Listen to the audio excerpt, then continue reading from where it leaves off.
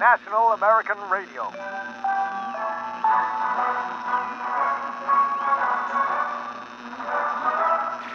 This podcast is brought to you by Complex Data Encoding and Integrated Digital Transferring Systems. This is Lollaplaza. That's number 10 Lollaplaza, and this is a microphone that lives there. It's the home of National American Radio. It's also the home of this podcast spacious production office with its brand new ergonomic Scandinavian furniture from Scandinorical in Norway. And it's also the home of where a long-dead radio star was first murdered. But was it? And also, is it? From our studios in New York City at what address? That's right, 10 Lollaplaza. I'm Mason Lane, and this is Cold Case Crime Cuts. It's all about stories. Stories spelt with an I-E. Stories spelt with an E-Y. Stories spelt any which way you want. Stories that sing, or have been sung in song. Listen out for them, maybe before you listen to this. They're all stories, and they'll all be heard before we're done here. Stories. Cold Case Crime Cuts is a Soundcast product of NAR, National American Radio. It is produced in collaboration with the Surface to Air Sound Collective and England's Soluble Radio, who know exactly what they did. For the moment, at least, they're still on Pinterest at Soluble_Radio, but their time is running out. Episode 8. Who Killed the Radio Star?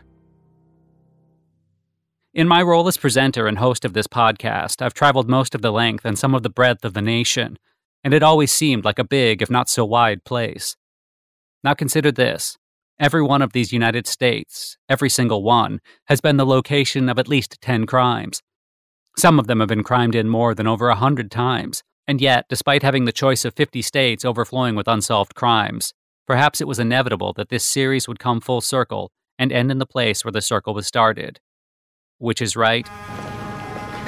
This place, New York City, Crime Central. You may recall that the first cut of Season 1 of Cold Case Crime Cuts investigated the story of Tony, Rico, and Lola at the Copacabana, a hot bar between Midtown and the Upper East Side. If you don't recall it, listen to it. It's listed as Episode 1, Season 1 of Cold Case Crime Cuts on the National American Radio app, although the app is no longer available. The Copacabana had become a rundown thrift store next to an inferior podcast studio. Although following the success of our podcast, its owners relaunched it as an even hotter bar, the Cocopacabana. Unfortunately, there wasn't much word of mouth for the Cocopacabana since nobody wanted that word in their mouth. It closed for the final time a couple of weeks ago. I'm not sure why. The point is that in New York City, everything changes. Nothing stays the same. One thing that has stayed the same is the building outside which I am standing outside of as I speak. Of course, it's changed enormously over the years. Nothing stays the same in New York City. But Lollaplaza has been a broadcasting hub for almost a century of those years. Yet only in one of those years was a distinguished news anchor and radio star found dead inside.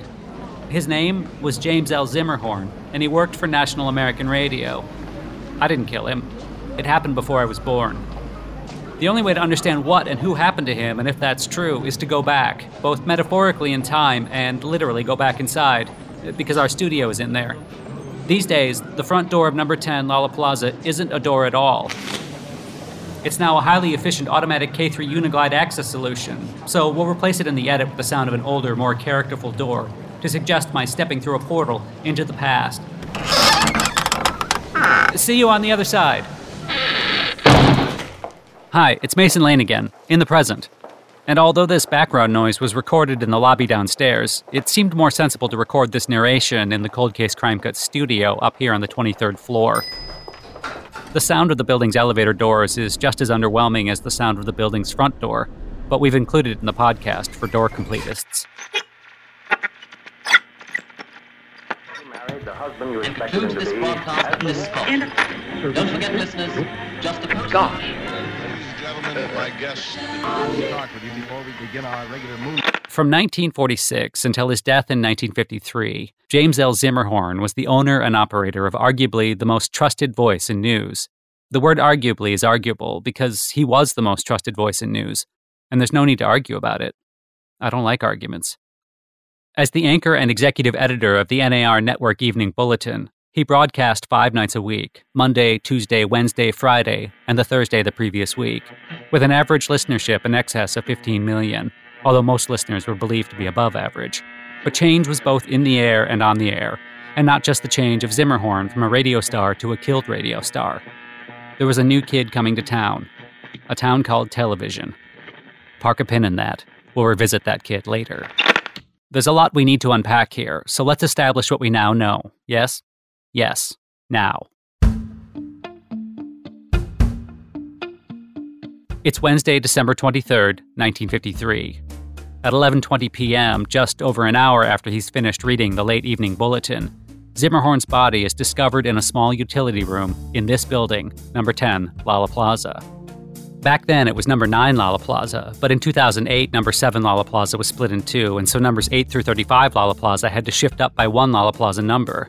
But the number doesn't really matter. It was this building. Zimmerhorn is 48, certainly a typical age for a man in his late 40s, but a less typical age for a dead one, and his premature dying brings about a premature end to his professional activities. He is dropped by his agent a few weeks later, and he soon sinks into obscurity. The details of his death have remained hidden for decades. How many decades? The details of that have also been hidden for decades, and so even now we're not sure how many decades it's been that the hidden details of his death have been hidden for. Certainly it's years. At the time, there were rumors that Zimmerhorn had been strangled, but the NYPD quietly shot those rumors in the face. The NAR network kept quiet too, and there were other rumors that they and the NYPD had dirt on each other and had agreed to sweep Zimmerhorn's death under a dirty radio rug. But the NYPD quietly shot and strangled those rumors, just to be sure. A man named Vincent David E. O'Brien was arrested on suspicion of murder, but was released a few weeks later due to a lack of evidence or motive. O'Brien was a frustrated amateur composer and a bad professional violinist, and I'll get to him later, as will you, when you hear me getting to him. Why reopen this particular cold case now, you might be asking, even though I can't hear you? 2 reasons. Firstly, this year marks the annual anniversary of Zimmerhorn's death, and secondly, we've used up our entire travel budget for the series. That extra return flight from Pittsburgh for me to look at a book about horses in the New York Public Library in episode 3 has come back to haunt us like a car crash. And thirdly, a newly discovered collection of letters in the NAR archive, or Narchive as I'm sure as hell going to call it, is bringing the death of this radio star back to life. This is a cold case about cover-ups, communists, musical thievery, malfunctioning technology, men's tailoring, and a surprising and budget-busting drive upstate. Stick around for that part. It's a case with a question mark hanging over it like an apostrophe. I want to turn that question mark into a period. End of. And I'll start downstairs. I've come down to the Lala Plaza basement to meet Calvin Briefs. He's National American Radio's chief and only archivist. I've also come down to record the sound of his door, for completists. Yeah, great. Calvin, hi, it's Mason. Oh, yeah, hi. We meet in what looks like an abandoned studio. Decades ago, it may have been exactly that, only not abandoned. Now it's the Narchive, and it's filled floor to floor above with papers, memos, files, tape reels, old recording equipment, and Calvin. And me, Mason Lane. And now I understand the problems with figuring out the facts of this case. It's a messy case, and none of it has been digitized. But although the old studio isn't kitted out with any bespoke acoustic panels from one of our major sponsors, Panels International, we agree to talk here anyway. It has a charm all of its own. James L. Zimmerhorn was a genuine radio star. Maybe he was the last one, or at the very least, certainly one of the first of the last ones. Calvin is a determined yet dusty man.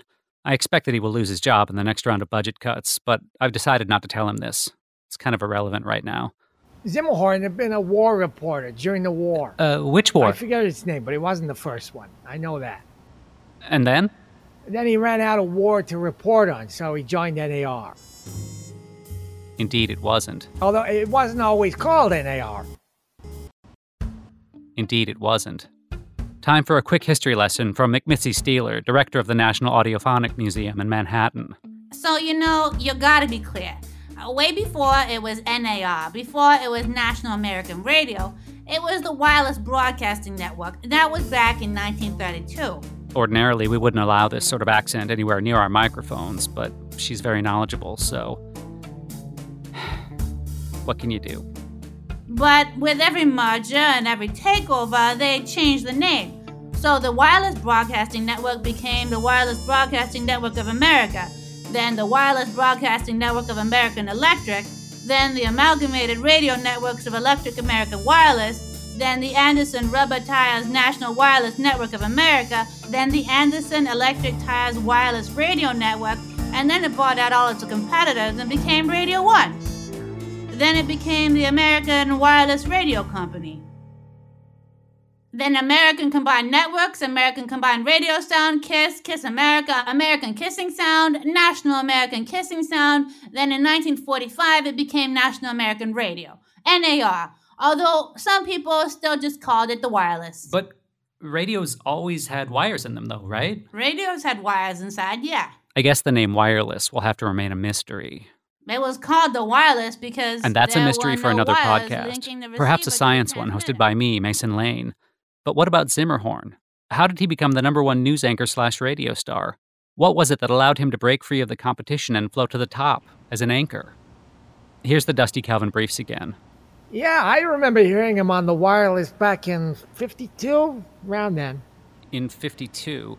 So this is 1952? Yeah, 1952, yeah. Calvin's story checks out. Had he heard Zimmerhorn on the wireless in 1852, Zimmerhorn would have had to have been at least 101 years old when he died, which he wasn't. And that's assuming that he'd been broadcasting as a newborn baby, which he didn't. And that radio had been invented before 1852, which seems unlikely, although there's no way of knowing for sure. I guess that's another mystery to add to my Mysterious Science podcast. But in this case, 1952 seems likely. Back to Calvin. I'd lie awake at night listening to Zimmerhorn on NAR, intently tuning in. How old were you? Young. I was very young, but it didn't stop him coming through. Coming through the door? What did that sound like? No, through the radio. Oh. Why would your age have stopped him coming through the radio? Oh, well, I was just a kid. I wasn't very good at tuning it. Huh. So what was it about him that made him a radio star? He just had that air of authority. People trusted him, and he did more research than anyone else, and he seemed to get stories before anyone else. It was a time-consuming job, and he took it very seriously. He was a real old-school newsman, you know? I don't want to embarrass him in our interview, but Calvin is wrong to call Zimmerhorn an old-school newsman, because back then the school wasn't old. It was just a school for adults with jobs as newsmen, and it wasn't even a real school. It was a newsroom. So yeah, he had that cool, calm demeanor. He had everybody's respect. Oh, and he had that great sign-off line, too. Several official protests with eyewitnesses reporting that she remained stranded at the drive-in and branded a fool, and all eyes were on the question of what they'd say Monday at school. Finally tonight in sports, the Cardinals beat the Giants 7-2, and that's the NAR News on Thursday, June 9th, 1949. Do please join me again tomorrow evening, and not before time. Every anchor had a sign-off line. It was like a signature at the end of a bulletin. But Zimmerhorn had the best one. And not before time. You know where that came from, right? No, actually I don't. But if you tell me now, I can re-record it later as narration. Okay. So, like, now? Uh-huh. Okay. Well, Zimmerman's radio sign-off actually came from an iconic broadcast he made in 1945 as a bravely war-torn war reporter. Zimmerhorn's famous radio sign-off actually came from an iconic broadcast he made in 1945 as a bravely war-torn war reporter. Claims that he had been brought back under cover of darkness and was now neither as angry nor as hungry as his opposite number. And finally, a late-breaking story from Berlin. There are as yet unconfirmed reports from a Soviet source that the controversial German Chancellor Adolf Hitler and his now ex-wife Eva Braun have committed suicide. And if you'll forgive this humble reporter saying so, not before time. This is James L. Zimmerhorn, reporting for International Press, station with 145th... Zimmerhorn was the first one, the first American correspondent to report the death of Hitler, and the story made him famous. Not as famous as Hitler, and for different reasons, but famous enough. And it was that last line, that final line, that very human reaction emerging from behind his journalistic poker voice, that turned him into a radio star. So when Zimmerhorn joined NAR in 46... 1946. Yeah, 1946. He got the anchor job at NAR. So obviously that line, and not before time, that became his sign-off. And then there was also that little ident, the NAR news jingle. They'd always play it before and after the bulletin. I remember how it used to go. Ah, yes, the jingle. Calvin may remember it, but most listeners to this podcast won't, because according to our analytics, most of you are aged 24 to 47. To be clear, that's just normal 24 to 47, not 1924 to 1947. Nobody who listens to this podcast is over 1900 years old. We have analytics to back that up as well. This is NAR News Bulletin with James L. Zimmerhorn. Good evening. Today in Washington, the Senate voted to overturn the Davis Amendment, banning water in Michigan. The Great Lakes state has been entirely dry since May 1946, when the popular liquid was siphoned off into over 33 million buckets and destroyed by the National Guard. So what, you might say, although again, you might be saying it, but I can't hear you. It's just a radio jingle. A radio jingle couldn't kill a radio star. But that harmless news jingle quickly became as famous as the radio star and his quotable sign-off. And it became synonymous, you could even say it became closely associated with, National American Radio itself. But from whence had it come from? Who'd written it? Nobody in their right mind would care, except perhaps someone who'd moved on from enjoying the sound of doors as a hobby.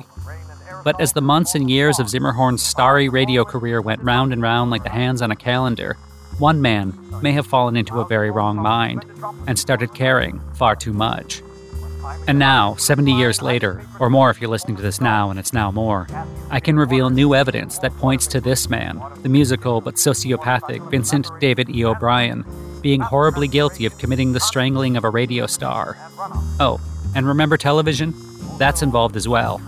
Adolf Hitler's contribution to the podcast ends here, but I'll return for part 2 after a short break.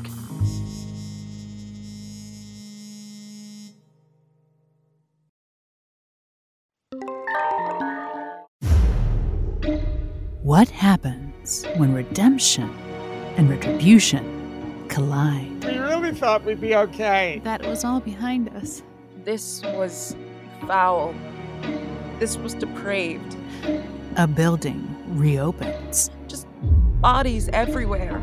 A nightmare resurfaces. God himself could not account for it. Was it him again? I recognized the diamond. Nobody was safe there. Not with those feathers. A new limited podcast series from National American Radio. Just kept shooting and shooting. I remember seeing the blood soak into the chairs. Shooting and shooting. What really happened She lost her mind. It was her last merengue. by those who survived. Rico came back and he just didn't stop. He couldn't stop.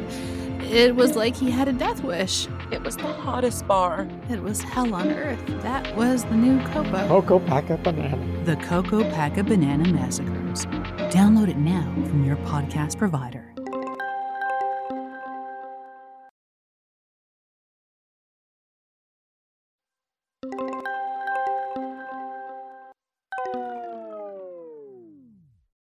NAR was late to the party, and the market was full. That's a line from later. This is the second of multiple parts of Cold Case Crime Cuts from National American Radio, with me, Mason Lane. It's 1953, a few days before Christmas, which is in December. James L. Zimmerhorn, NAR's 48-year-old dead radio star, is discovered killed in a small utility room here in Lala Plaza. He's at the peak of his news anchoring career. His weeknight bulletins broadcast in all directions to millions. People love his signature sign-off phrase and the network news' distinctive jingle, a jingle which, despite it being near Christmas, is entirely unrelated to bells or the festive season in any way. But it's also a jingle that may have resulted in Zimmerhorn's death at the hands of a psychopath.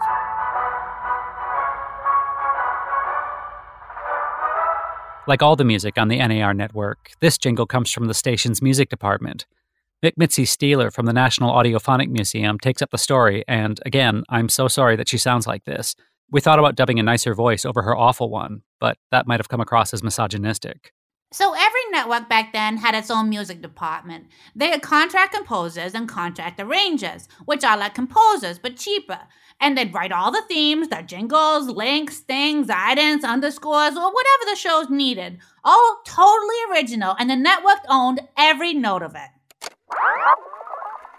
But of course, my dear. It's not really him upstairs now, is it? No! Professor, how could you? What did the ambassador ever do to you? Ha ha ha ha! Struggle all you like. No one can hear you. And the Van Clydes will never know the difference. I should never have signed over the deeds to my family's arsenic monopoly. Ha ha ha ha! Too late, my dear. Much. It's the High Tower Long Life Filter Tip Walter Jones Show, starring Walter Jones, Aston Expressway, Bonita Monaco, Clifton Suspense, Bill Puff Jr., Velma Feud, Cowboy Northwest Passage, Marilyn Monroe, the comedic stylings of Tate and Lyle, and yours truly, that's me, Jimmy Pinches. Ha ha! Good grief, Mrs. Moncrief. Don't touch that receiver now. I say yow! Yet unknown, and following a further round of discussions, the congressman apologized and returned it to its enclosure unharmed. And that's the NAR News on Monday, March 17th, 1952. Do please join me again tomorrow evening, and not before time.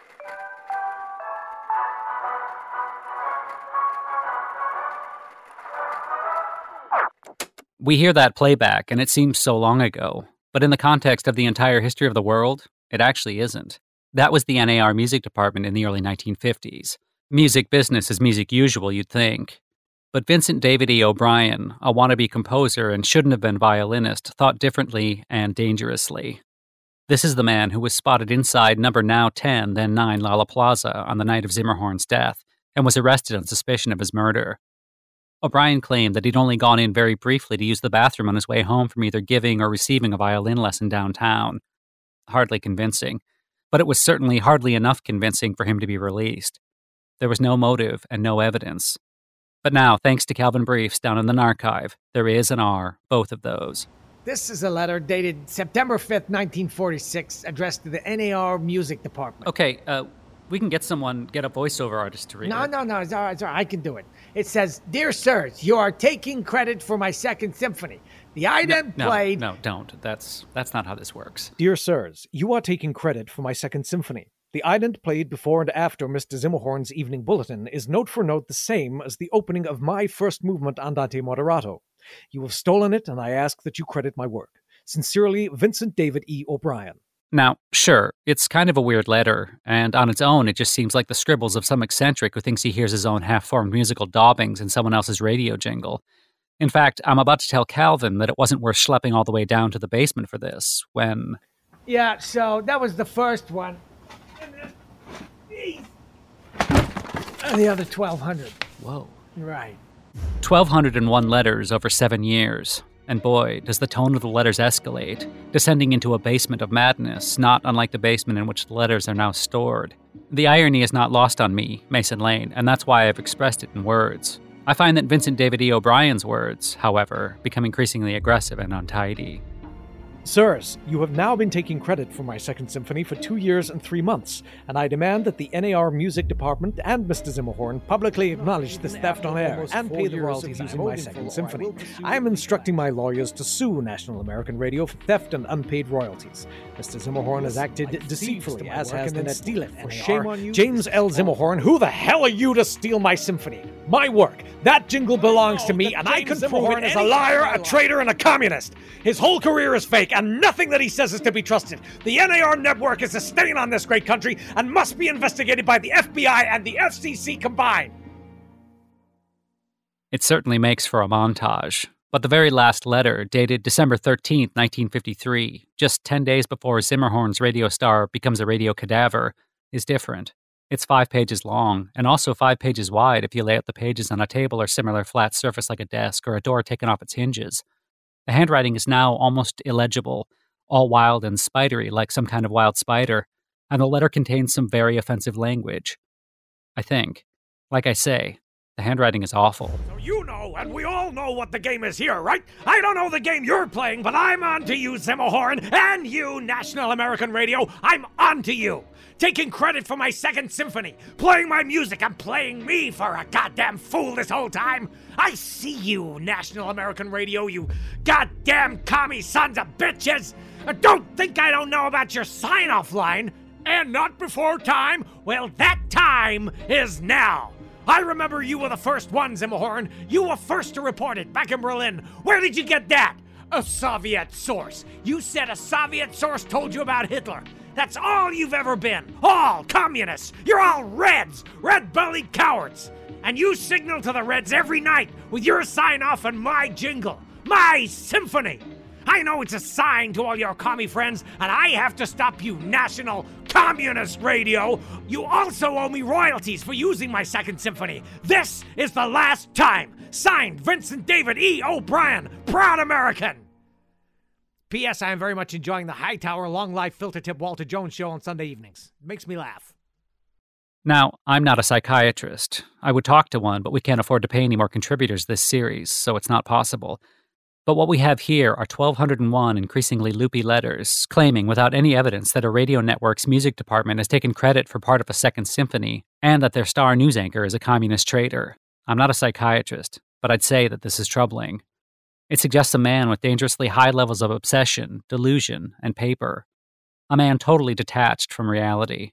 I'm not a psychiatrist, but O'Brien's threat about having to stop Zimmerhorn seems like a threat. A threat to go too far and do something he can't rewind. And you can't rewind a murder. I'm Mason Lane, and I'm still in an archive talking to Calvin Briefs. So, NAR just buried this? This room? No, it's the basement. No, they buried these letters. They hid all this evidence, like none of it ever happened. Yeah, kinda seems that way. Calvin has done an incredible job unearthing these letters. I remember that he's almost certainly going to lose his actual job any day now, which seems kind of unfair. But the real issue is that I've discovered that National American Radio buried the death of their radio star. But before we can talk about murders and television, let's deal with a couple of loose wires, like those found in radios everywhere.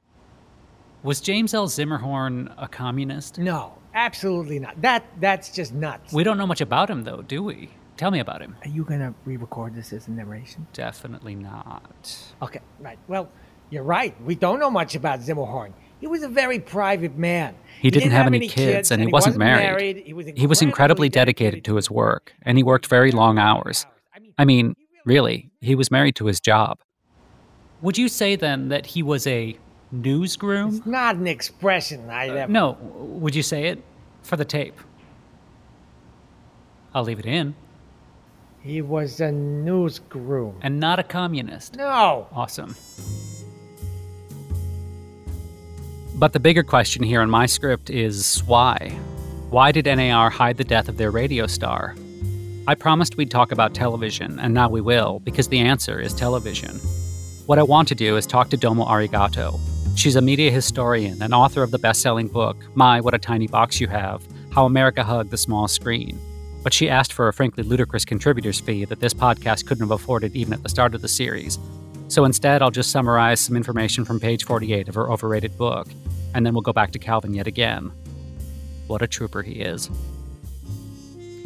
Summary. At the end of 1953, when Zimmerhorn bulletined for the very last time, National American Radio was fewer than a month away from launching a new TV network.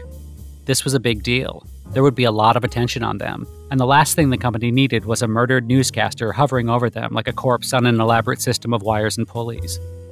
Management panicked. The NYPD hushed it up for them. And they never even announced Zimmerhorn's death on NAR. Their own radio star. That's just an insult. And by hiding O'Brien's 1,201 threatening, ranting letters about uncredited second symphonies and communist conspiracies, there was never any evidence of a motive for a killer of the radio star. No motive for a killer, no conviction. No conviction, no media coverage. No media coverage, the crime gets forgotten. What crime? Exactly. So, what happened to the TV station? It launched in January '54, and it just tanked. Didn't even last a year. Why? Well, television was already ahead of radio by then. NAR was late to the party, and the market was full. It is hard to organize a party in a market. Right. Plus, They didn't have a star newscaster. Why? Because he was dead. Oh, yeah. Also, they didn't change the name properly. They called it National American Radio Television. NART. I mean, what the hell's a NART? I wouldn't watch a NART. Would you? I would not. It bankrupted the whole company, TV and radio. Nobody bought them out, and it was all gone by 56. 1956. After that, as a kid, I had to lie awake at night intently tuning in on other stuff.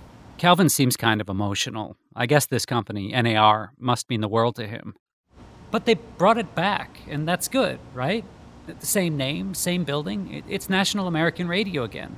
And we do podcasts now. I'm thinking of starting one about science mysteries or mysterious science. Yeah, I'm not really a podcast kind of guy. It's not the same.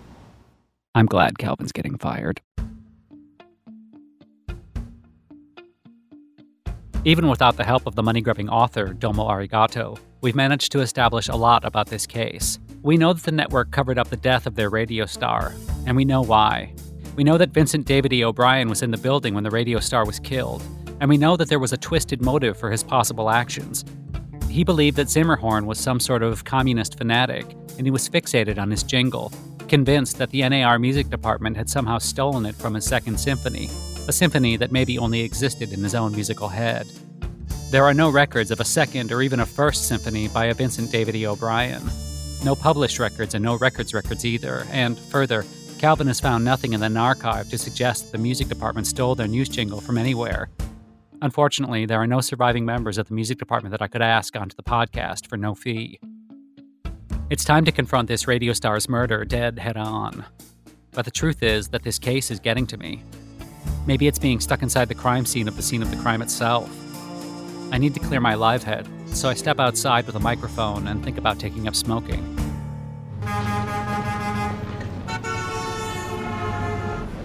I guess this one just feels more personal. James L. Zimmerhorn, he was like me. He was a radio star right here in Oh, it's too cold. I'm going back inside.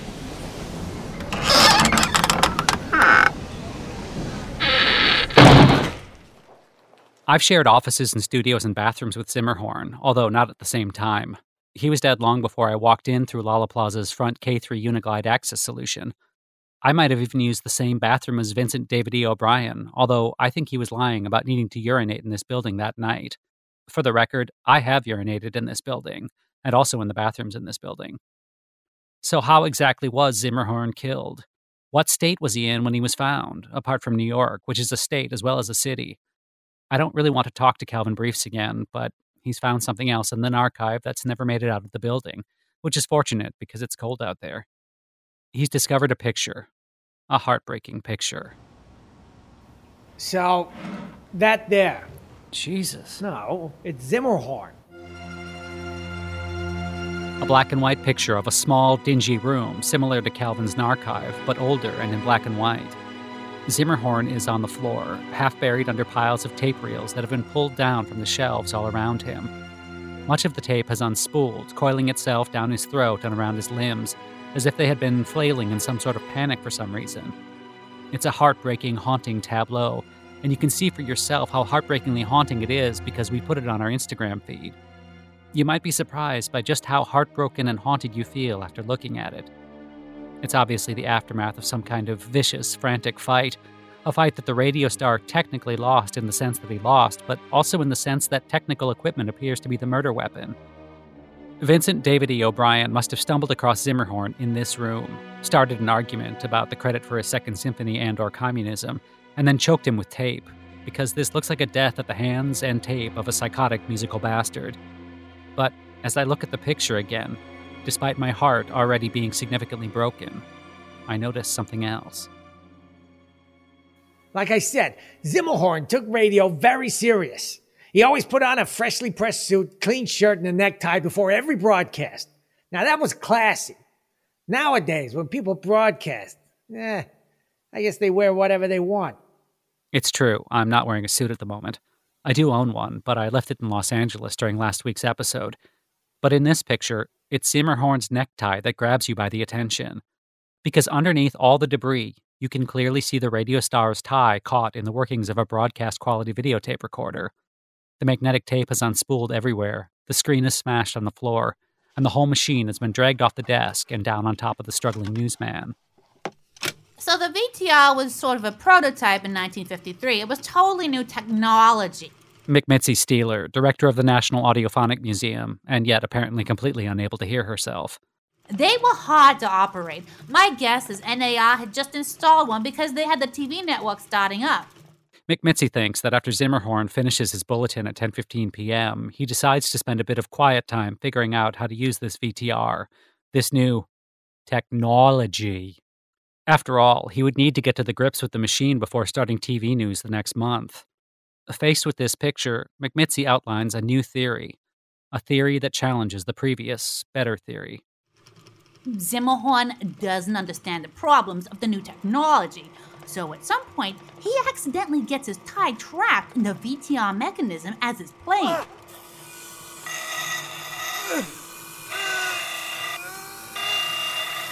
And he can't rewind it. His tie goes further and further into the machine. He can't rewind it. It's gone too far. Right. And then he's struggling, pulling at things on the shelves around him, but he gets strangled by the machine. And magnetic tape goes everywhere and he chokes on it. This photo says it's an accident. I put the blame on the VTR. McMitzi seems very sure. This would be an undignified way for anyone to be killed. But for a radio star to be killed like that by a VTR would be even undignifieder. She seems kind of defensive, and I wonder if she's realized that I hate her voice. But it's actually something much more dramatic than that. Really dramatic. Bring your ears in. You think it's an accidental death, not murder? Yep. I mean, I guess if O'Brien had suddenly come into the room... no. And then Zimmerhorn turns round in surprise, gets his tie caught in the VTR. No, he had nothing to do with it. He had just gone into Lollapalooza to use the bathroom. No, I know he said that. But there you go. I guess I'm wondering why you're so sure about that. I know he didn't do it because he's my father. Go ask him yourself. And that is one hell of a double-strength surprise.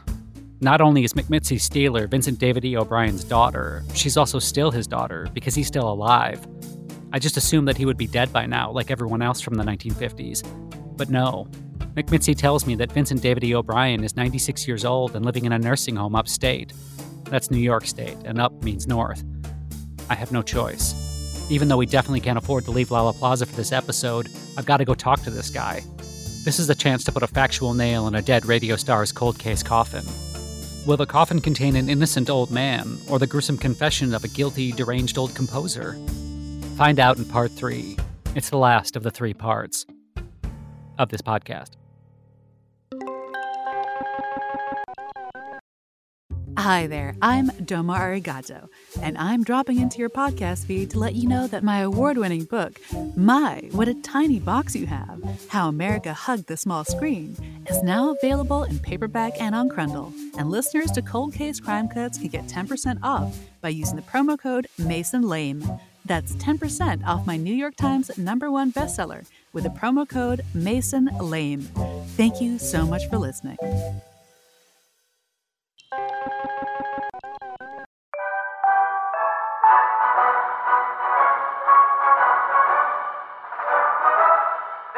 NAR News Bulletin with James L. Zimmerhorn. Good evening. Protests in West Berlin today mark the implementation of heightened counter-blockade countermeasures against East Berlin.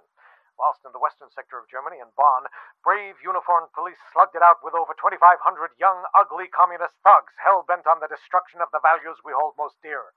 The hoodlums were unsuccessful. The Rocky Mountain eagle has been placed on the National Endangered Foods list. This now means only eagle nuggets may be... That was the start of James L. Zimmerhorn's final broadcast as a live radio star, at 10 p.m. on December 23rd, 1953. It's an entirely unremarkable bulletin, almost as if he doesn't know that he's going to be killed an hour or so after it finishes. But he was killed, almost certainly at the hands of an unstable composer called Vincent David E. O'Brien, who was convinced that National American Radio had not only taken credit for his Second Symphony, but had also stolen it and used it as a popular jingle, and that Zimmerhorn was a huge communist, which, as the bulletin demonstrates, he wasn't. A private man, yes, but not a private communist. Vincent David E. O'Brien, incredibly, is not dead. At 96 years very old, he's the last surviving major player in this case, although really there only ever were 2 major players, and one of them died 70 years ago, which is what made this case into a case. I'm heading to a nursing home in Schenectady, New York, about 3 hours north of New York, and I'm in a car. One of us is running on pure adrenaline, and the other is part electric. Please do a U-turn if possible. Since speaking to McMitzy yesterday, I've been thinking, this is a really binary case. There are only 3 possibilities. Either O'Brien really does go into Lala Plaza just to use a bathroom and has nothing to do with Zimmerhorn accidentally getting his tie caught in a VTR and strangling himself to death, or he goes into Lala Plaza intending to confront someone about stealing his second symphony and wanders into Zimmerhorn's room and somehow causes him to get caught in the machine, get fully strangled, and get choked with a magnetic tape. Now, that could have been an accident. You know, he could have walked into Zimmerhorn's room at random and surprised him. Hell, maybe he was looking for the bathroom, but instead found a radio star. That can happen in Lala Plaza. Or maybe, third option, maybe it was a complete, psychotic, premeditated big murder of an NAR network news anchor by a frustrated musician. And I guess option 4 is he killed him. Oh, shit, that's a turn, shit.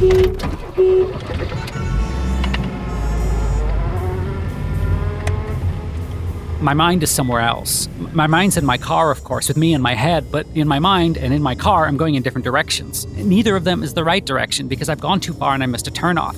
This cold case is now really getting to my mind. I feel like I'm falling through a rabbit looking at its hole in a glass. It's at this moment I realize I've misspelled Schenectady in the sat-nav and it's auto-corrected it to Skenatalus, which is a small upmarket lakeside town 150 miles west of Schenectady. In fact, it's not far from Dutchess County, home of the Moonlight Medical Facility from Series 1, Episode 6 of Cold Case Crime Cuts, available wherever you get your podcasts. It's the same episode where I learned a valuable lesson about cheap car rental, which is why I borrowed this car with its unnecessarily complex sat-nav from a friend. I decide to pull over and phone Vincent David E. O'Brien's nursing home to tell them I'd be late.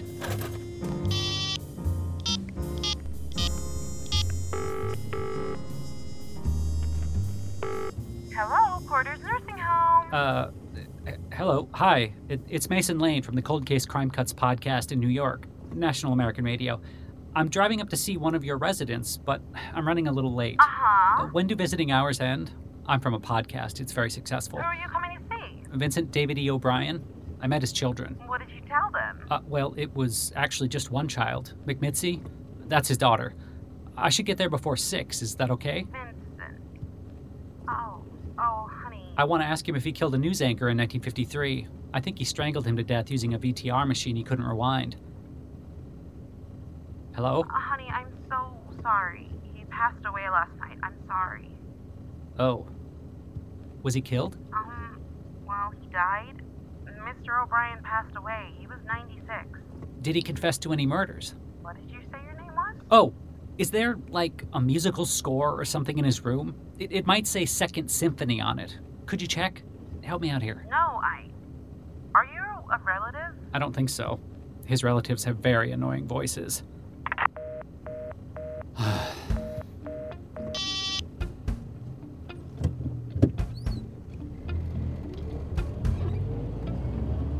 96 years of breath, and that radio star murdering musical fruitcake couldn't hold on for just one more guilt-filled day. And that's where this cold case comes to a frozen end. Somewhere between Schenectady and Skenatalus, with 2 dead men separated by 70 years. One, an innocent radio star. The other, a criminal, at least as far as I'm concerned. As I head back south through New York State, this time on the Highway 105, also from Episode 6, because I know the way and I don't trust that sat-nav, I have jingles and death on my mind. I remember that there are no crime-free states, only crime-free people. Maybe then, crime is more than a state of mind. Or less than. Could I have done more? Maybe. Could I have done less?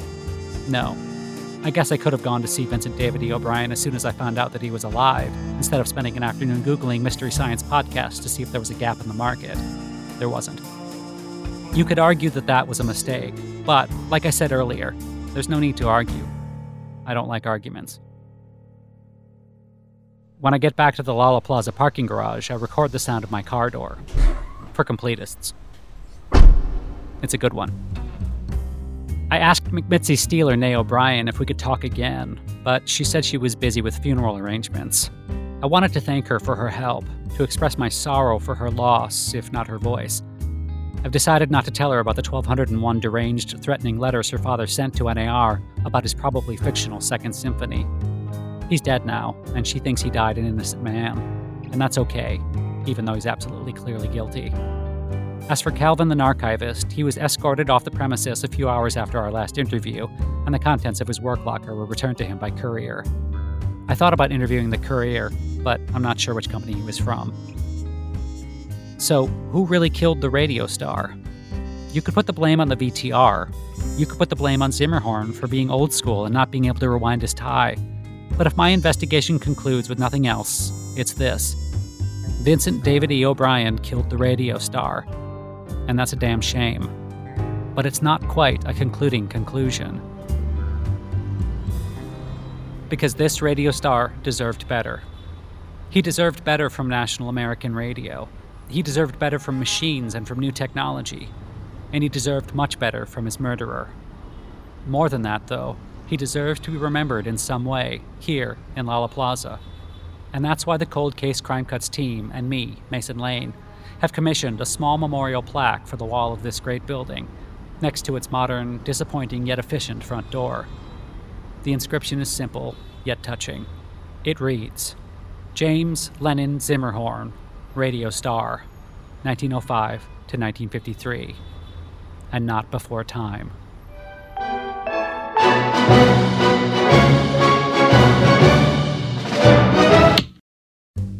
Cold Case Crime Cuts is presented by me, Mason Lane.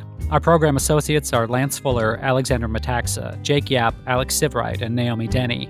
The writers are John Holmes and Gareth Saradig. The composer was not Vincent David E. O'Brien, but Jake Yap, who no longer wishes to engage with the premise. Album artwork by Simon Fowler. Associate is Cliff Pathmanathan. Our engineers are Tony Churnside and Louis Blatherwick. Executive modeling by Jeff Posner and David Tyler.